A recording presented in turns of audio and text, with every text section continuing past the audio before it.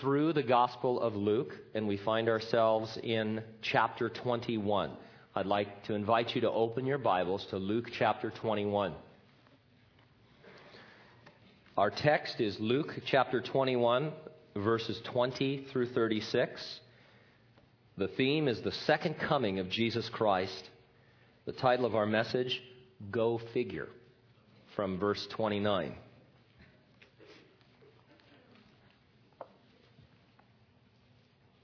But when you see Jerusalem surrounded by armies, then know that its desolation is near. Let those who are in Judea flee to the mountains. Let those who are in the midst of her depart, and let not those who are in the country enter her. For these are the days of vengeance, that all things which are written may be fulfilled.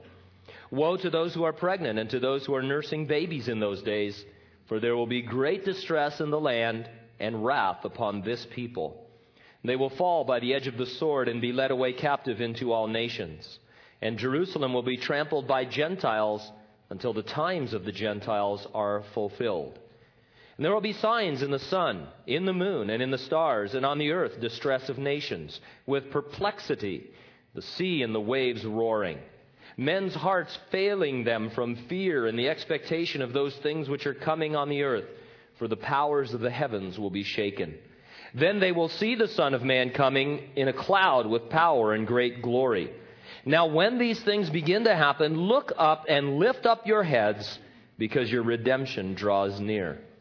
Then he spoke to them a parable. Look at the fig tree and all the trees. When they are already budding, you see and know for yourselves that summer is now near. So you also, when you see these things happening, know that the kingdom of God is near. Assuredly, I say to you, this generation will by no means pass away till all things take place. Heaven and earth will pass away, but my words will by no means pass away. Take heed to yourselves, lest your hearts be weighed down with carousing, drunkenness, cares of this life, and that day come on you unexpectedly. For it will come as a snare on all those who dwell on the face of the whole earth. Watch, therefore, and pray always that you may be counted worthy to escape all these things that will come to pass and to stand before the Son of Man. Let's pray. Lord, as always, we pause before we talk about your word to pray, just to remind us, Lord, that the most important part of what we've done is read your word so that it can be taken by the Holy Spirit and applied to our hearts. There's a scripture, Lord, that says you don't really need anyone to teach us because we have the Holy Spirit, and we believe that. We also thank you, Lord, for the gift of teaching, and I pray that it would be exercised today and that there would be insight and wisdom, Lord, into your word that would be helpful and applicable in our daily lives. We want to see Jesus revealed in these scriptures. Not just in his second coming, but in his compassion and in his grace and in his love for the human race. So that we would leave this place more excited than ever to tell others about the wonder of that love, that they might come to know the Lord Jesus Christ. We pray these things in Jesus' name, and everyone said, Amen. I can predict the exact date that Jesus will return in his second coming. It's calculated from the Lord's illustration of the fig tree in our passage and his use of the word generation. I'm pretty excited about this. The fig tree represents the nation of Israel. It budded when Israel became a nation again on May 14, 1948. A biblical generation is 40 years. You add 40 years to 1948, and that tells you Jesus will return before the end of 1988. It sounds silly now, but it was all the rage among Christians in the late 70s, right up until New Year's Day, 1989. Even then, some people wouldn't throw in the towel. There was a guy who wrote a pamphlet called 88 Reasons for the Rapture in 1988. Then he revised it and changed the title to 89 Reasons for the Rapture in 1989. I don't know what number he's up to now. Jesus didn't tell us to make predictions. He told us what was definitely going to happen in the future so that we might know how we should live in the present. Our study of prophecy ought to have a profound practical effect on our daily living. Jesus mentioned two of those effects, and we want to look at them today. We'll organize our thoughts around 2 points. Number 1, lift your head as the Lord draws near. And number 2, lighten your heart and draw near the Lord. First of all, in verses 20 through 33, lift your head as the Lord draws near. You know, it strikes me that many Christians have grown weary waiting for the Lord to come and to take us home to heaven, to that place that He's been preparing for us. There's just something about the daily anticipation that wears some Christians down. And then when you add to that these predictions that Bible teachers make that don't come true and that have to be adjusted, I think a lot of Christians just generally get discouraged with talk about the coming of the Lord. And what a dangerous thing that is. Because it is the coming of the Lord for us that the Bible says is our present hope. It's what really keeps us on track as believers. The knowledge, not just the fear, but the knowledge that Jesus Christ could return for us at any moment. And so we want to look up to heaven and forward to going home. As we work through these verses, Jesus calls upon us to lift up our heads and regain our passion for His return. And so verse 20 again, but when you see Jerusalem surrounded by armies, then know that its desolation is near. Last week we explained that in this discourse, in this dialogue that we're in the middle of, Jesus was looking forward through history and describing events that would happen both in the lifetimes of His disciples as well as far future events that have yet to occur. In verses 20 through 24, He described the siege and sacking of Jerusalem by the Roman army in 70 A.D. He was looking forward about 40 years. We are looking back on it, knowing that His words were exactly fulfilled. Verse 21 says, then let those who are in Judea flee to the mountains. Let those who are in the midst of her depart, and let not those who are in the country enter her. Now, the reasoning behind these words is this. In those days of warfare, if you were attacked by an invading army, you would have some advance notice as they were approaching. They weren't really moving very fast. They were marching along. Even the armies that had chariots and things like that, most of the soldiers had to march, and there would be vantage points, and you could see them coming. Now, when you saw the invading army coming, it was normal to rush into the city. And so if you were in Judea or out in the country, you would see or hear of the invading Roman army, and your immediate sense would be to flee into Jerusalem. Then they would close up the city, shut it securely. Safe inside, you would try to outlast the besieging army. The army that came against you would typically just camp around the city. And if there was no easy entry or no way to build a ramp or anything like that, they would just wait you out. So it became a waiting game.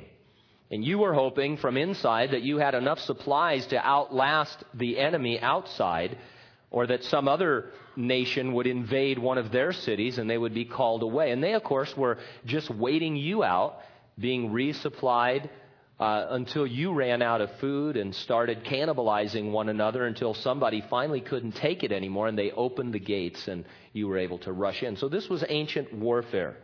Jesus was letting them know 40 years in advance, Jerusalem would definitely fall. There would be no safety within her walls. When the invasion came, do not go to Jerusalem. It's a 40-year warning ahead of time about what was going to happen. Verse 22, for these are the days of vengeance, that all things which are written may be fulfilled. Vengeance is the translation of a word that means a deserved penalty. They deserved this judgment. Israel had sinned. They had been sinning for centuries. God had always warned the Jews that if they did not repent, He must discipline them. We saw previously a parable that described how that God had sent them prophet after prophet after prophet. And they had mistreated those prophets, killed them. And then they finally would kill the Son of God, God himself in human flesh, they would turn him over to the Roman government, crying, "Crucify him, crucify him." And God says it was a time of their deserved penalty coming upon them. And so verse 23, "But woe to those who are pregnant and to those who are nursing babies in those days, for there will be great distress in the land and wrath upon this people." Now, why mention pregnant women and nursing mothers, these who were the weakest of that society? Well, I believe it's to remind you that God is full of mercy and compassion. He was focusing their attention and our attention on those who would suffer most, suffer greatly during this tragedy. He didn't really want to discipline them, but the nation had left him no options. Still, in light of this, remember, he is warning the weak to flee. Though many would be killed, we'll see how many in just a moment, God is warning them. And he's sharing his heart, saying, look, this is what's going to come upon nursing mothers and pregnant women. This is what you have brought upon yourself. God takes no delight or pleasure in the death of the wicked or those who are sinning. And I want to emphasize this for just a minute because we live in the kind of world that Jesus is talking about in this whole discussion. Disaster and tragedy upon tragedy, accelerating as we think we are in the last days just before the coming of Jesus Christ. There's an earthquake, as you're aware, in Pakistan yesterday, or within the last 24 hours. They think now at least 30,000 people are dead. And I'm sure the death toll will rise. And does it seem like it's getting worse and worse? The earthquakes, the tragedies in terrible places. And there's a tendency to look at God and to say, why aren't you doing anything about this? And we always have to remind ourselves as Christians and then remind others, before the foundation of the world, God saw humanity and he knew that Adam and Eve would sin in the Garden of Eden.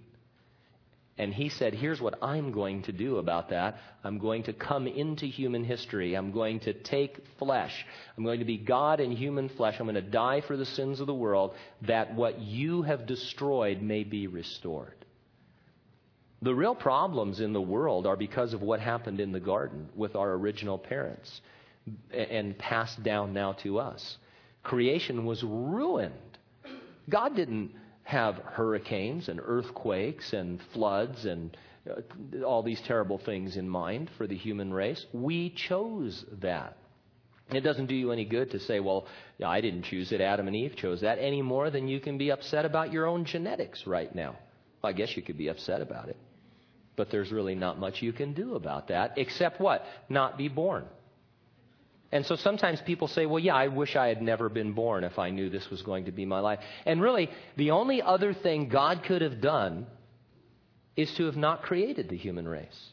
So if you want to blame God, just say, God, I'm sorry that you created the human race in the first place. I don't want to have life at all if this is what it's all about. But God said, no, I'm going to create human beings. I'm going to give them everything. I'm going to give them a choice. And after they blow that choice, I'm going to love them. I'm going to come to them. I'm going to die for them. I'm going to restore fellowship with them. I'm going to restore the universe for them because that's who I am. And so let's not be about the business of blaming God. I get kind of testy when people blame God. We just haven't confronted our own personal responsibility as sinners. Now, as a Christian, you have. Because there was a time in your life when you realized what a sinner you were. And you had that overwhelming feeling that God ought to just kill you where you stand because of what was in your heart and life. But at the moment that you felt that, you threw yourself on the mercy of God and you saw Jesus Christ risen from the dead and inviting you to come to know him. And so that's what's happening here. God is saying, hey, pregnant women and nursing mothers are going to get wiped out. They don't have to, but they're going to. You've brought this upon yourself. Turn to me. And the Jewish historian Josephus records that as many as 1.1 million were slaughtered by the Romans during this siege. Another 97,000 were taken away as slaves. They were either sold in Egypt, which think of the I don't want to think of the irony, how that God brought them out of Egypt and into the promised land, only so that centuries later, because of their rejection of the Messiah, they would be sold back into slavery to Egypt. Many of them were also used as sport for the lions in the Roman amphitheaters, tied up in bags and then attacked and eaten by the wild beasts. History records that most, if not all, of the Christians who were in Jerusalem by the time of the siege did flee to safety. Why? They took Jesus' prophecy literally, and they got out of there or never went in there. And so Jesus said, man, when you see the armies surrounding Jerusalem, get out of town. Go to the mountains. Don't flee to the city. And the Christians believed that and fled. Beyond being really wonderful, think of it this way. People in the Bible always took Bible prophecy literally. They always took it literally. If Jesus said armies are going to be around Jerusalem and you better get out of there, they didn't look for some allegorical meaning. They didn't try and say, what does this symbolize? The oppression of the masses and all of this stuff. They said, hey, what it means is we better get to the mountains. And this is important. Probably none of you confront this, but many of your Christian friends who go to certain denominational churches, they believe a large part of Bible prophecy is allegorical, is figurative, is not really literally going to take place. There are whole denominations that say the book of Revelation is all just pictures of things that are going on now and that there is no future fulfillment for it. And they're just wrong. The Bible characters, like Daniel in the Old Testament, took Bible prophecy literally, and so should you, unless the Scripture tells you it's a figurative language. Daniel is reading the book of Jeremiah. He's in captivity in Babylon. And he's reading along, and he comes to a portion that says that the Babylonian captivity is going to last 70 years. Wow. So he gets on his knees, and he says, man, Lord, that's almost over. And so we better get right before you. And then it was over as God brought the Medo-Persian army against Babylon and freed them. And so it's very interesting, these things that are going on in Bible prophecy here. Now, verse 24, and they will fall by the edge of the sword and be led away captive into all nations, and Jerusalem will be trampled by Gentiles until the times of the Gentiles are fulfilled. Now, we kind of gloss over this, but this verse accurately predicted the history of Israel for the past 2,000 years. This is exactly what has occurred. The phrase, the times of the Gentiles, is understood differently by various Bible teachers. It seems to refer to the age in which we live, the age between the first and second comings of Jesus, when the gospel message is not just going to the Jews, it's going to the whole world. Now, beginning in verse 25, Jesus looks much further in history, past our own day and time, to the final time of God's judgment on the earth, a time that the Bible calls the Great Tribulation. Verse 25, and there will be signs in the sun, in the moon, and in the stars, and on the earth distress of nations, with perplexity, the sea and the waves roaring, men's hearts failing them from fear and the expectation of those things which are coming on the earth. For the powers of the heavens will be shaken. Jesus has been speaking literally. He continued speaking literally. These are real events in the earth, on the earth, and around the earth. They have not yet occurred, but they will occur during the last 7 years before the Lord returns in his second coming. They're described in very specific detail in the revelation of Jesus Christ, especially chapters 6 through 19. What Jesus generalizes here as signs on the earth and in the atmosphere, you can read about specifically in those chapters as the judgments upon earth are poured out from heaven, and just radical things are taking place. Fresh water turned to blood, sea water turned to blood, everything in fresh water and everything in the oceans dead. It's amazing. And it's not from your SUV. It's not from pollution. We're not going to drill off the coast of Florida and ruin the earth. These will be judgments from God in the last days, and it will strike fear in the hearts of men. Anything and everything that could possibly strike fear into your heart will be happening during those days. Verse 27, then, And what he means is, after the signs of that great tribulation, then they will see the Son of Man coming in a cloud with power and great glory. This is the return of Jesus to take over the earth. He's going to return and establish the kingdom of God on the earth, a time period we are told elsewhere will last for 1,000 years. The Lord wasn't telling his disciples all these things just to satisfy their curiosity. And this is important. We might love to study Bible prophecy, but it is not just a study in and of itself. It is perhaps meant to be the most practical study of all in the Bible.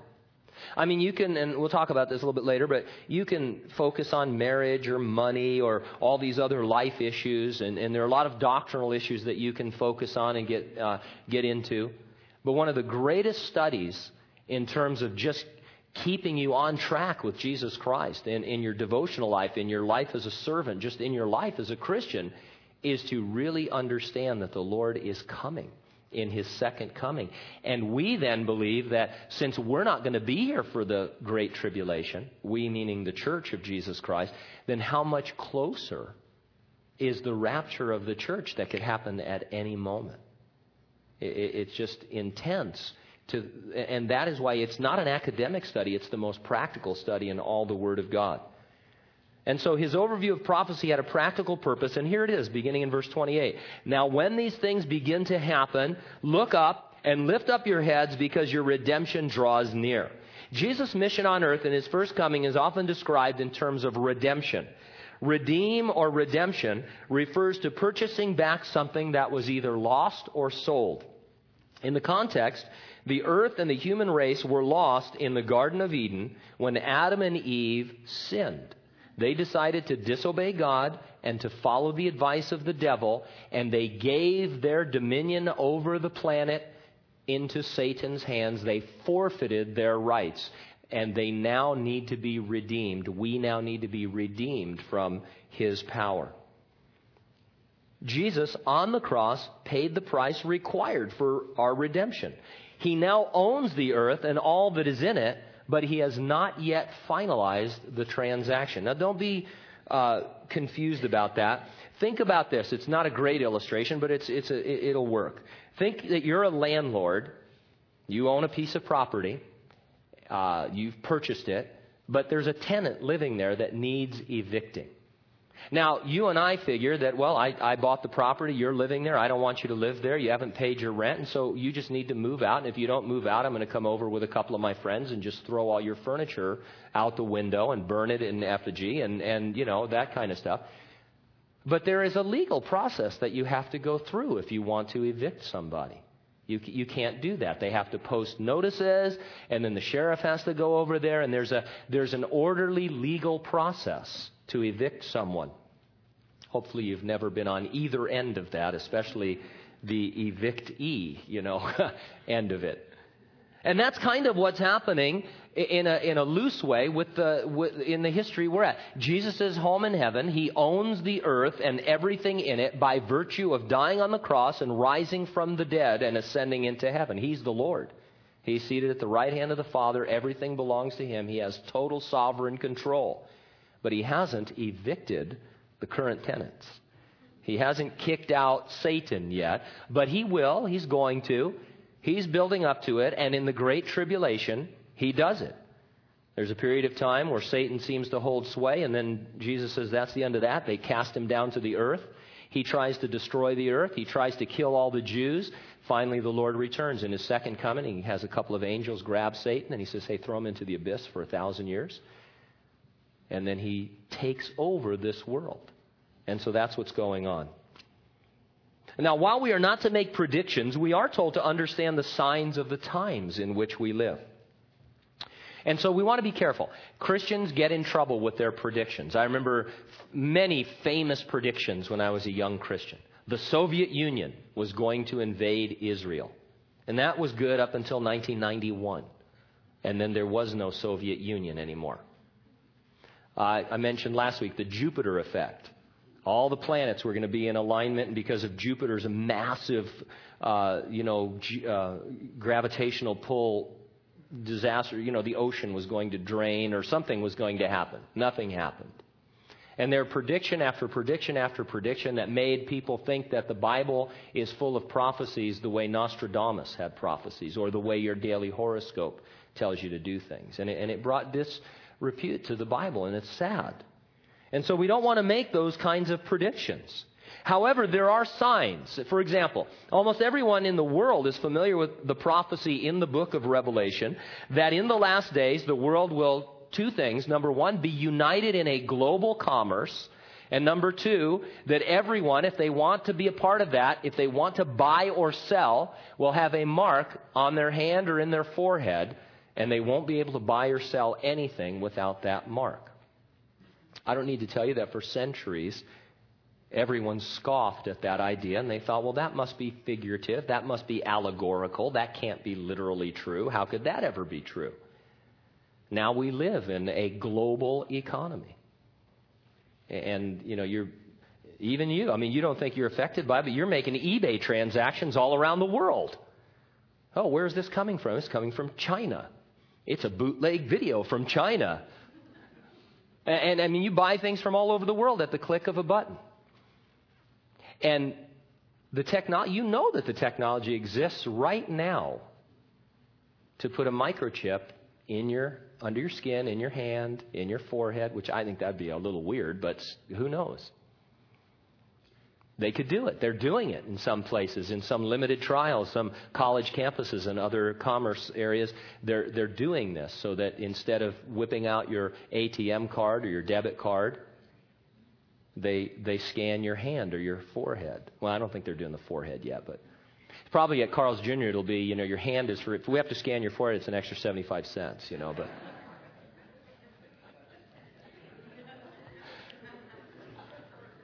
But they could do it. Now listen to me very carefully.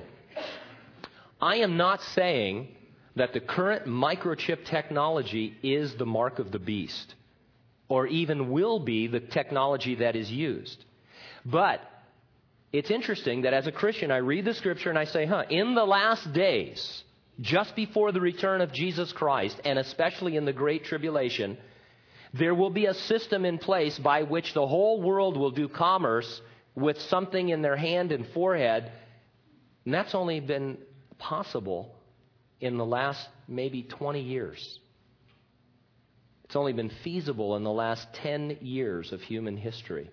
This is a sign of the times in which we live that ought to get you excited.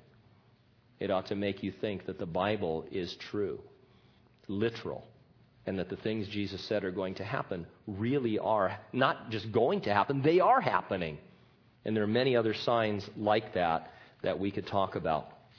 Verse 29, then he spoke to them a parable. Look at the fig tree and all the trees. And when they are already budding, you see and know for yourselves that summer is now near. So you also, when you see these things happening, know that the kingdom of God is near. So he told us to go and figure it out. Get it? Fig tree, figure it. Oh, yeah. In the Bible, the fig tree often is a symbol for the nation of Israel. A lot of Bible teachers assumed that the budding of the fig tree meant the return of Israel to her land in 1948. As remarkable a fulfillment of prophecy Israel's return was, that is not the budding of the fig tree. He was using the budding of the trees as a general illustration. Notice Jesus said, look at the fig tree and all the trees. In other words, he's just saying, look at nature. When leaves sprout on a tree, you know that something else is coming. He said it's summer, and in the case of a fig tree, fruit. In the context of our verses, when you see the signs Jesus mentioned in verses 25 and 6, then verse 27 is right around the corner. We see the acceleration of tragedies and disasters and wars and rumors of wars, but we're not seeing these signs in the heavens. We're not seeing the signs of the book of Revelation take place on and around the earth. But when you see those things happen, that generation, they know that the Lord's coming is soon. And then he says in verse 32, I say to you, this generation will by no means pass away till all things take place. Again, there are dozens and dozens, maybe even hundreds of interpretations for the use of the word generation. there are two that fit our context. Number one is that generation refers to the people alive when these signs occur.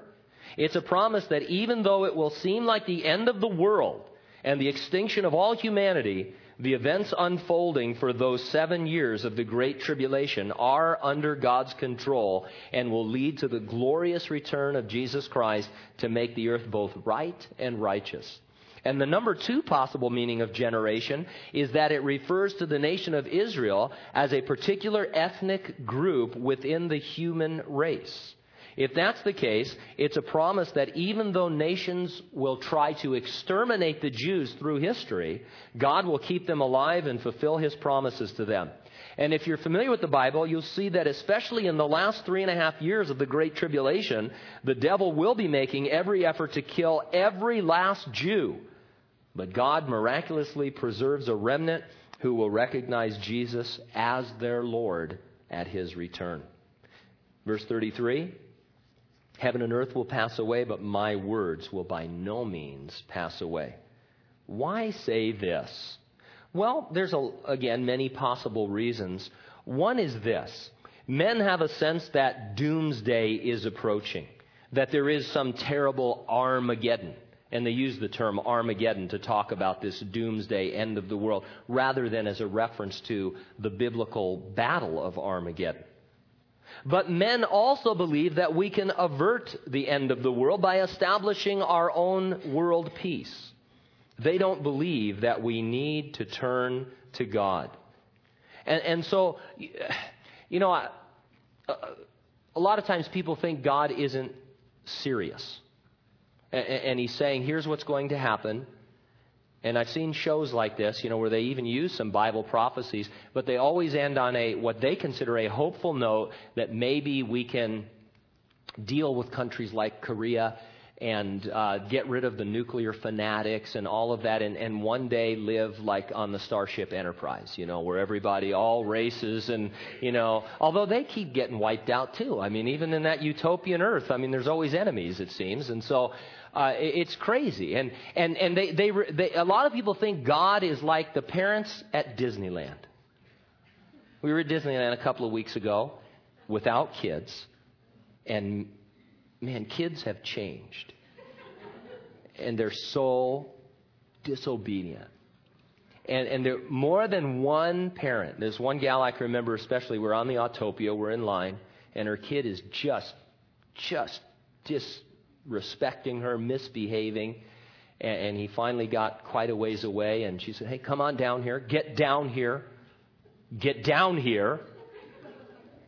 I'm going to count. There it is.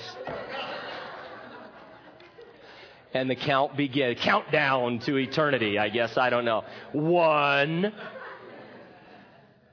2.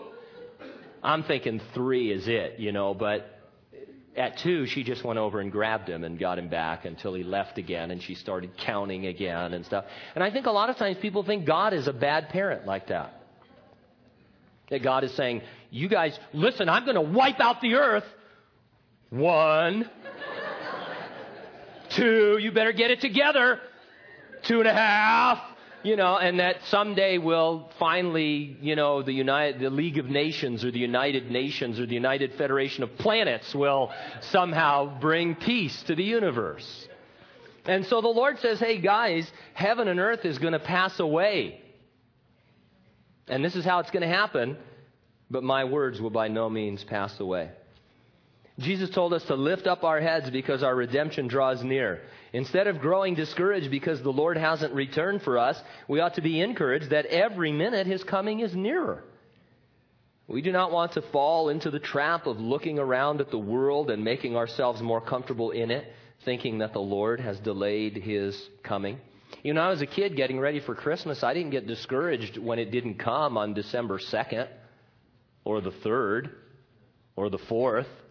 I thought, it's that much closer.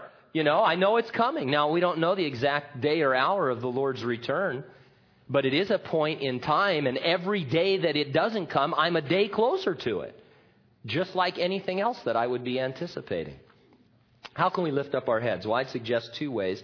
First, by continuing to emphasize Bible prophecy and the coming of the Lord in our fellowship with one another, and certainly in our teaching.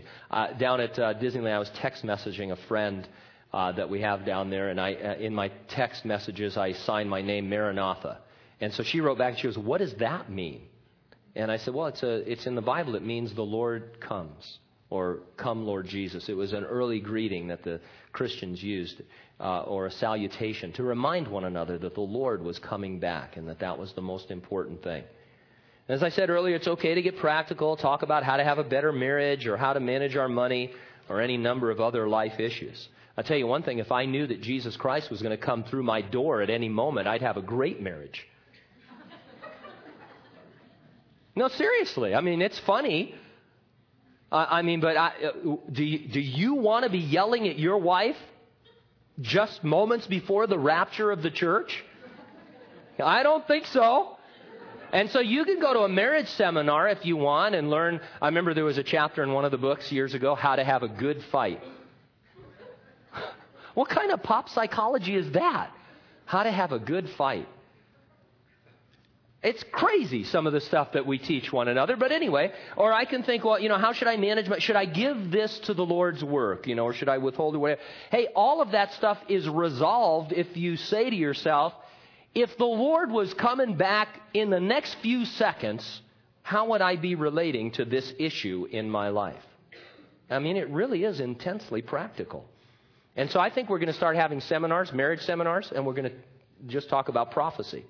And then we'll have a financial seminar. We'll just talk about prophecy. And every seminar is just one seminar every time. But it solves all of our problems. Now, second, we lift up our heads by remembering the reason Jesus has not yet returned. Do you know there's a reason? It's in 2 Peter chapter 3. The Lord is not willing that any should perish, but that all should come to repentance. The Lord wants people to be saved. He wants them to come to know Him. One more thing about lifting your head. The position of your head can illustrate your overall condition. A person with the head down, for example, can be discouraged or sad or embarrassed or ashamed. In the Psalms, the Lord is described as the lifter of our heads when they are down. But He doesn't just lift them so we can look around at the world and figure out how to get ahead and be more comfortable. He lifts our heads to look up at Him, to look Him in the eye, as it were. We do that when we remember He is coming any time now. It is our great hope. It's the thing that inspires our walk with Him. A couple of verses left where we learn to lighten your heart and draw near the Lord. In these next verses, the Lord described the lifestyle of a person who was looking up and forward to His return. He gave you a very simple illustration.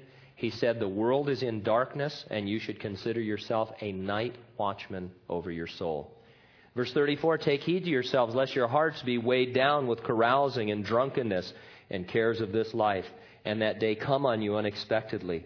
For it will come as a snare on all those who dwell on the face of the whole earth. I'm going to take my watch off now just to fool you into thinking that I know what time it is. So those of you who are in a hurry can think, well, he's almost done. Let's work backwards through these verses. Jesus described His coming as a snare. That's a trap that you catch an animal in. Think of a mouse trap.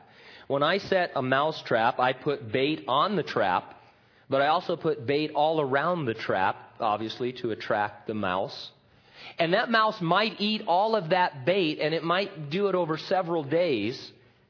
And then finally, he's going to step on the trap, and in an instant, he's going to be destroyed.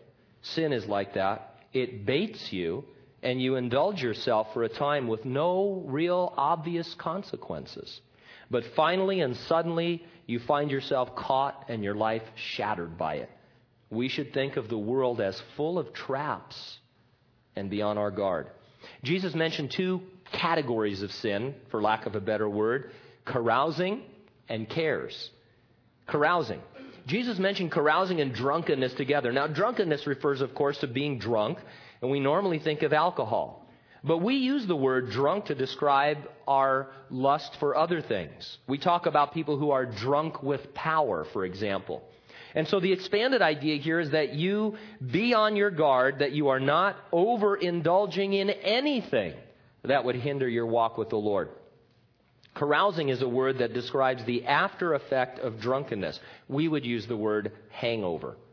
Anything that gets you drunk will also cause you to be hungover. If you are indulging yourself with anything, it affects your spiritual senses. A lot of believers go around hungover. Some are from substances like alcohol or illegal drugs or legal drugs that are being abused. But some are hungover from their pursuit of a career or a person or a habit or a hobby. Simply put, some believers are too involved with the things of the world. You're hungover and you don't really know it. You don't have a spiritual sensitivity to the things of the Lord anymore. And you might go to church and think, man, that was dull and boring, and the music, and that's what we do all the time, and I got to find a different church. And you start church hopping and getting new friends and all this. And all the while, it's because you're hungover and your senses are dulled and you're not receiving from the Lord because you have this area of drunkenness in your life. You need to be a better night watchman.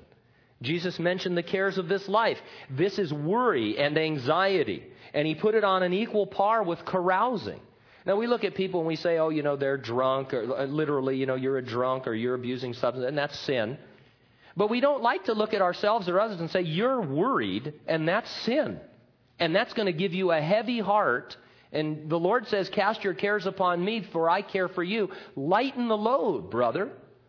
Give it to the Lord and have a light heart because he's coming back for you. That's what he's talking about. Now, how do you become this night watchman? Verse 36, watch therefore, that's the illustration, and pray always that you may be counted worthy to escape all these things that will come to pass and to stand before the Son of Man. Watch refers to the overall occupation of a watchman. Your training to be a watchman and to remain a watchman is to pray always. Now, there's two things I'd like to say about prayer. Certainly, we all need to take inventory of how much or how often we pray. And when we do, whenever we do, we're going to find that we all need to pray more. Anybody want to raise their hand and say they pray too much? That prayer is way out of balance in your life? No, of course not. And so that's why you don't really need to beat people over the head about prayer. If you're a Christian, you have a sense when you think about it that, man, why don't I pray more?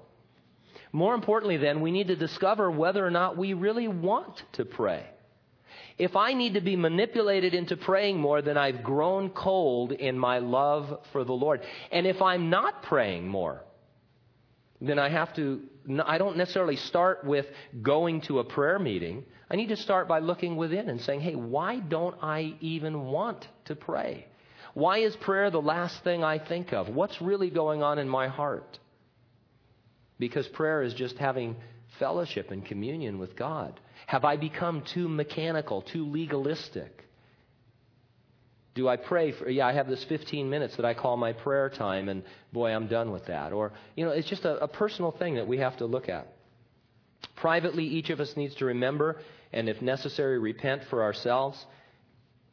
Publicly, we need to pursue praying with one another. Nothing much is going to happen until we pray, both as individuals and as a body of believers. But the desire must be genuine. We must pray alone because we desire it. We must pray together as an overflow of our love for the Lord, willingly and not by compulsion. Jesus ended his talk saying that you may be counted worthy to escape all these things that will come to pass and to stand before the Son of Man. He wasn't suggesting that you could somehow lose your salvation and then be counted unworthy at the end. Remember, he's describing the scene on earth at his second coming. All the people who survived the Great Tribulation will be gathered before him. And they'll be separated, believers, unbelievers. Believers who have escaped being killed will stand before Jesus and be rewarded. They will be counted worthy to enter the kingdom of heaven on earth because they believe in Jesus Christ. And that's what he's talking about. Unbelievers who survive, they're unworthy because they didn't believe Jesus. They're going to be killed and sent to Hades to await a final resurrection unto eternal condemnation. If you're a Christian, you know that the Lord has promised to return for you in the rapture. that He'll take us home as a church to heaven before we ever get to the events of the Great Tribulation. Hallelujah. Hallelujah. Jesus. Amen, brother. Preach it. I mean, this is serious stuff. Listen to this, though. It's interesting. One author wrote, if believers in that difficult age, talking about the tribulation, will be tempted to yield to the world and the flesh, Christians in this age of comfort and affluence face greater danger. Interesting. See, what he means is this. People in the Great Tribulation, believers, are going to, it's going to be a black and white world. No gray areas in the tribulation. You worship the Antichrist, you worship Jesus Christ. Worship the Antichrist, mark in your hand, forehead, commerce, everything's cool. Worship Jesus Christ, you don't need a mark in your forehead because you won't have a head. They're going to cut your head off. They're going to kill you. Okay? It's a serious thing. You won't be able to buy or sell anything. Now, not because you're so in debt, but because you won't be able to buy or sell anything. You going to buy anything in the next couple of days? You won't be able to buy or sell anything in the Great Tribulation unless you worship Satan through the Antichrist. So it's black and white. Jesus said to those Christians, hey, you're going to be tempted by sin and the flesh and the snares that are set during that time. And so look up and pray always and all that. We face really, I think, a greater danger because we just live in affluence and comfort. I'm not thinking at all that I'm going to have my head cut off tomorrow. It's the farthest thing from my mind. Get it? Everything is kind of a gray area now with Christians, and you can't really reprove anybody or rebuke anybody. You can't correct anybody. Everything's like, hey, just leave me alone. People, and it's easier to sin in that environment than it is in a more persecuted environment. But Jesus said, even if you're persecuted, you need to be warned. So how much more do we need to be on guard? Hey, we are living in the last of the last days before Jesus Christ raptures the church. And we need to be the night watchman that He wants us to be. If you're not a Christian, here's all I have to say. Heaven and earth will pass away. Heaven and earth, they're going to pass away. The Bible says it is appointed unto men once to die, and after that, judgment. Where will you spend eternity? That's the only reason you're on the earth, is to determine the answer to that question. And the answer comes when you accept Jesus Christ as your personal Lord and Savior. Let's pray together. Father, we thank You for these things. Phenomenal things, Lord. Just looking through history with Your foreknowledge as God and predicting what would happen exactly to the letter 40 years after You spoke those things. And then looking beyond our own day and age to this time of the end, this time of the Great Tribulation, and letting us know what was going to happen there, both here in this dialogue and elsewhere in Scripture. Lord, we want to forget all the weird predictions that people have made based on Your word that have gone awry, and just know that we live in the last days that You've prophesied, and that Your word will never pass away. And I pray that today it wouldn't return void, but that it would have gone out and achieved its purpose, first in my life and in the lives of other believers, that we would renew our efforts to watch our souls, to possess our souls with patience, as You said earlier in this discourse, and that we would get back to preparing through prayer.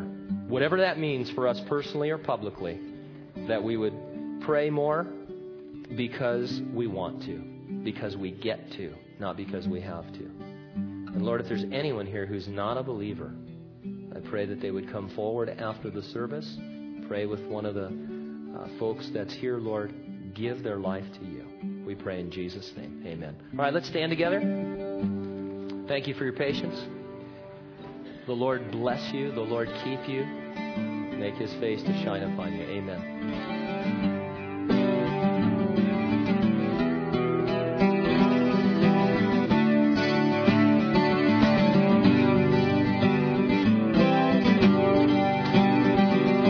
God, You are my God.